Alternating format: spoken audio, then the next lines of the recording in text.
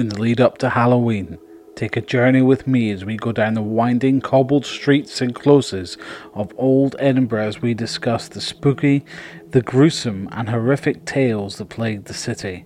In the final episode, we're going to be talking about Madame Violet and the Vampire Hive. Hello and welcome to the Paranormal Guys podcast. I'm your host Kieran. Thank you for joining.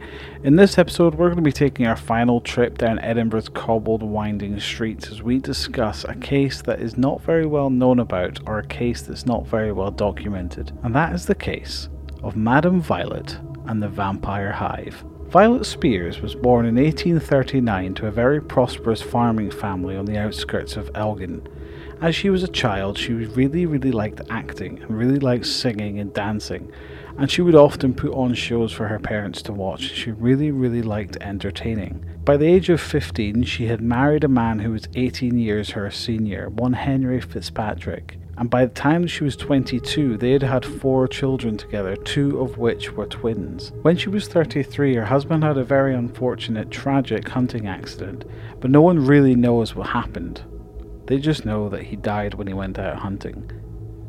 And Violet was devastated. So much so that she couldn't live in her family home anymore.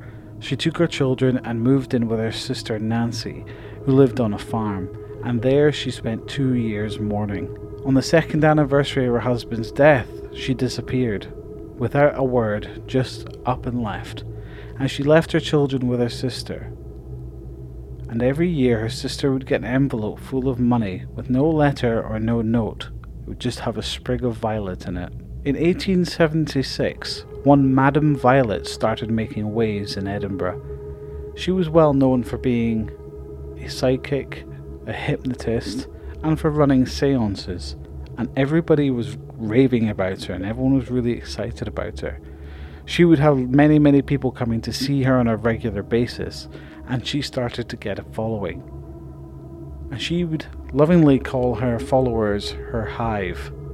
And what she would get people to do, as way of trying to help her connect with the spirits, she claimed that if she drank their blood, then she would have a better connection with the spirits. So she would ask people to donate their blood and also some money.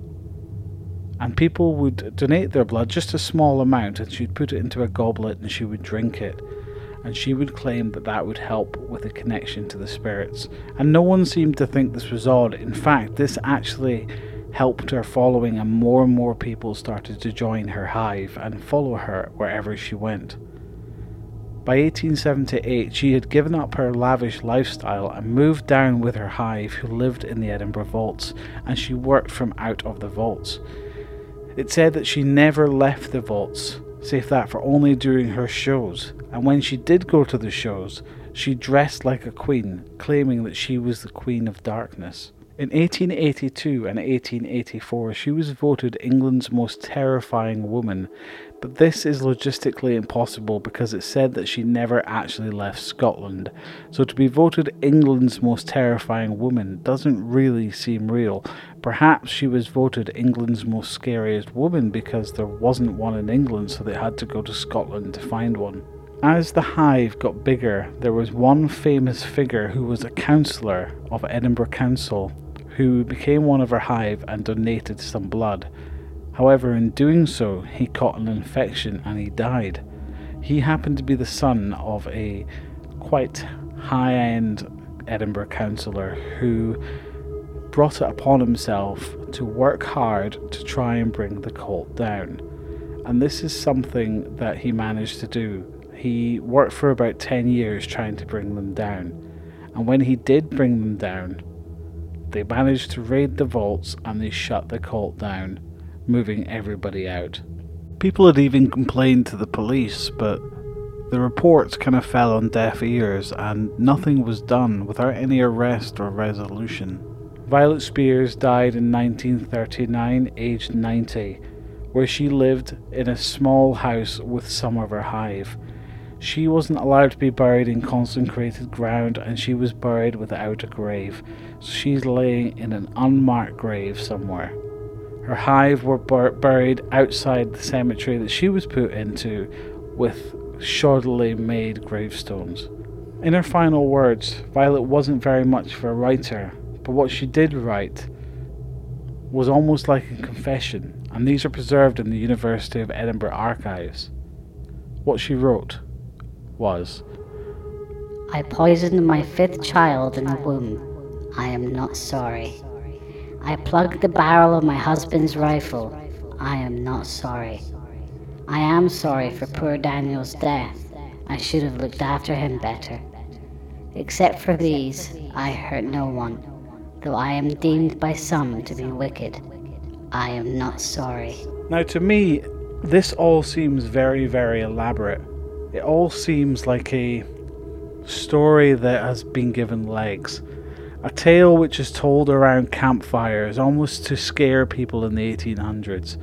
You better behave or Madame Violet and her hive will come to get you. It's not unusual for rich people, even nowadays, to get involved in some strange activities. And I think that maybe this was just one of them. Rich people spending too much money and being overzealous with their elaborate acts and forming groups and clubs where they could perform these acts without people really noticing or getting involved. Now, while Madame Violet started life out as a seance reader and a medium, she was able to draw people in, doing what she liked the best, entertaining people and getting people to like her, something that she had enjoyed from a very young age. Now, the whole idea of vampirism and her actually turning people, that's not what happened. These people were just donating blood that she claimed to drink as part of the mediumship. But not only that, she was getting a lot of money.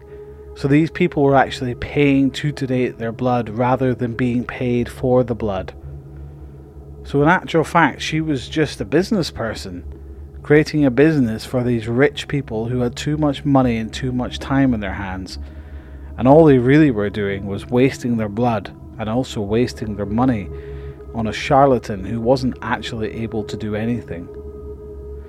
I find this tale quite interesting because I'd never heard of it before I did the research, and it's one that I find quite interesting. It also delves into the darkest parts of Edinburgh's past, where they lived in the vaults.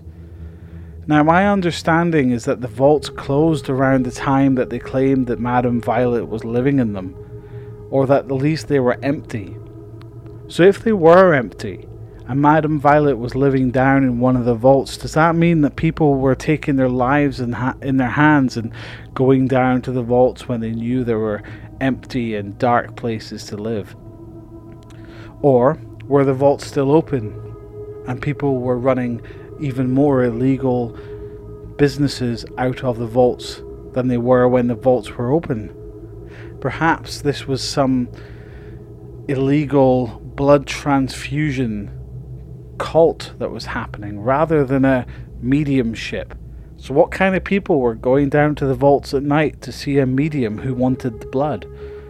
Must have been some very desperate people or some very odd people. I know I certainly wouldn't go down to the vaults at night to give my blood to some crazy woman who's claiming she was speaking to the dead, and all she wanted from me was my blood and my money. It's a very strange tale, but it's one that I think ties up the dark past of Edinburgh quite well, and certainly one, like I say, that a lot of people don't know about.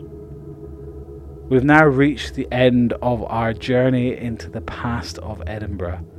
I hope you enjoyed this series. I've really enjoyed making it.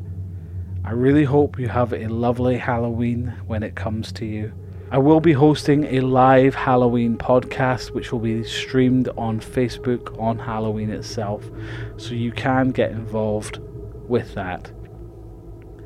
But for now, guys, thank you very much for listening. Don't forget you can follow us on Facebook, Twitter, Instagram. I haven't set up the YouTube page yet, but we will be getting that set up soon. I really hope to see some of you during the live stream, but until then, guys, bye-bye.